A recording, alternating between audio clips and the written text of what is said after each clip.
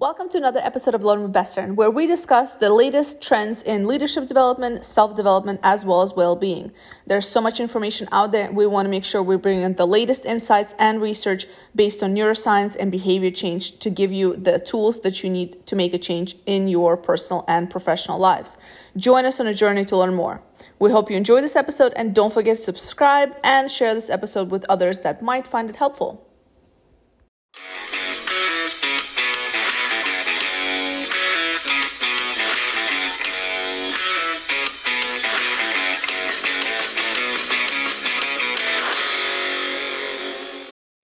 Talk about managing emotions and emotional intelligence, and it's all great, and we love covering these topics, but today we just wanted to come from a little bit different perspective.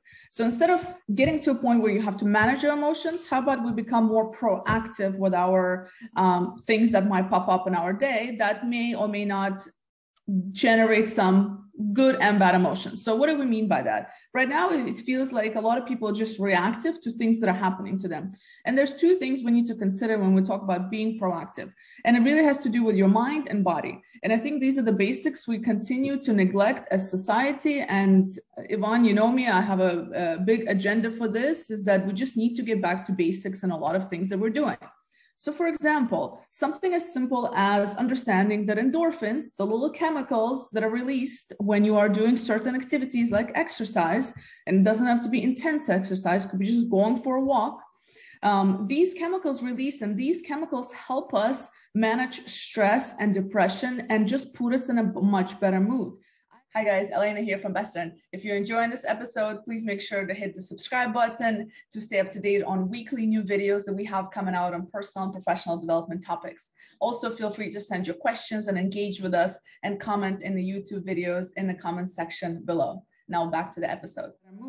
I have yet to meet somebody who was in a worse mood when they went for a walk by going for a walk or by exercising. I really don't know anybody who felt bad after a good workout or some kind of physical activity. And that is because it's just chemicals that are being released. And when you're able to start your day off, for example, even plug this in throughout your day, a quick little walk or whatever exercise, your choice of exercise, it really kind of puts you in a better mood, which means that you're probably going to be able to manage things that are coming into your way. Because when you are, when you have good feel good chemicals that are released, if something comes your way that might not be, positive in that day, you're probably going to be able to manage it a lot better. There's a reason why so many people, when you will look at top performers, top athletes, top business leaders, etc., exercise is something they make time for. There's obviously something to it. And part of it is just the chemistry of our body. So taking a moment to just do that and reflect how you can incorporate it in your day is essential. The other part is, again, the basics. What are we putting inside our bodies? Really choosing, healthy whole foods versus processed foods. And that is because, Yvonne, in our brain, we have over 100 million or something of 100 billion of neurons, right? Not a scientist, but this is the research that's out there. Over 100 billions of neurons in our gut, in our stomachs, we have 10 times more than that. So we have trillions of different organisms that exist in our bodies, especially in our gut, that help us function throughout our days, that control inflammation, controls illnesses and diseases, and etc. And again, we're not doctors, we're not here pushing for that, but there is solid research that says there's a direct correlation between our gut health and our moods and our ability to manage emotions, stress, depression, etc. So when we're eating foods that are really bad for us, like processed foods that are high in carbs, sugar, etc., it destroys the good bacteria that is designed to help us, again, to protect us. And so the more bad food we eat, the more we destroy the bacteria, and then thus it leads to illness, inflammation, and a number of other things. And again, it impacts our mood. So if we just were to look at these two things, exercise and just eating whole foods, I'm not saying do it perfect 100% of the time, but find ways that you can slowly incorporate daily some whole foods, a little bit of movement into your day, probably going to make a world of a difference when it comes to managing emotions. These are basics and they're essential. Indeed, they are essential. Now, let me add from the psychological perspective. So one of the things that affects our mood is basically the expectations that we have about the future. We think that it's something we're always overthinking about the future. Are we going to be more happy? This is what is going to happen the next time that I'm going to meet someone. And managing the expectation, and this is called reframing, in fact, putting a different angle in order to be closer to the reality.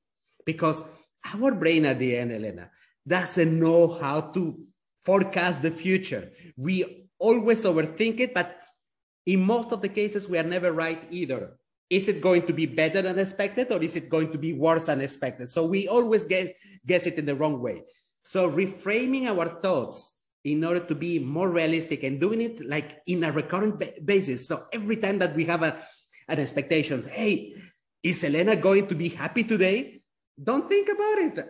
Just say, I don't know, and put it the right perspective so that it is not affecting your emotion.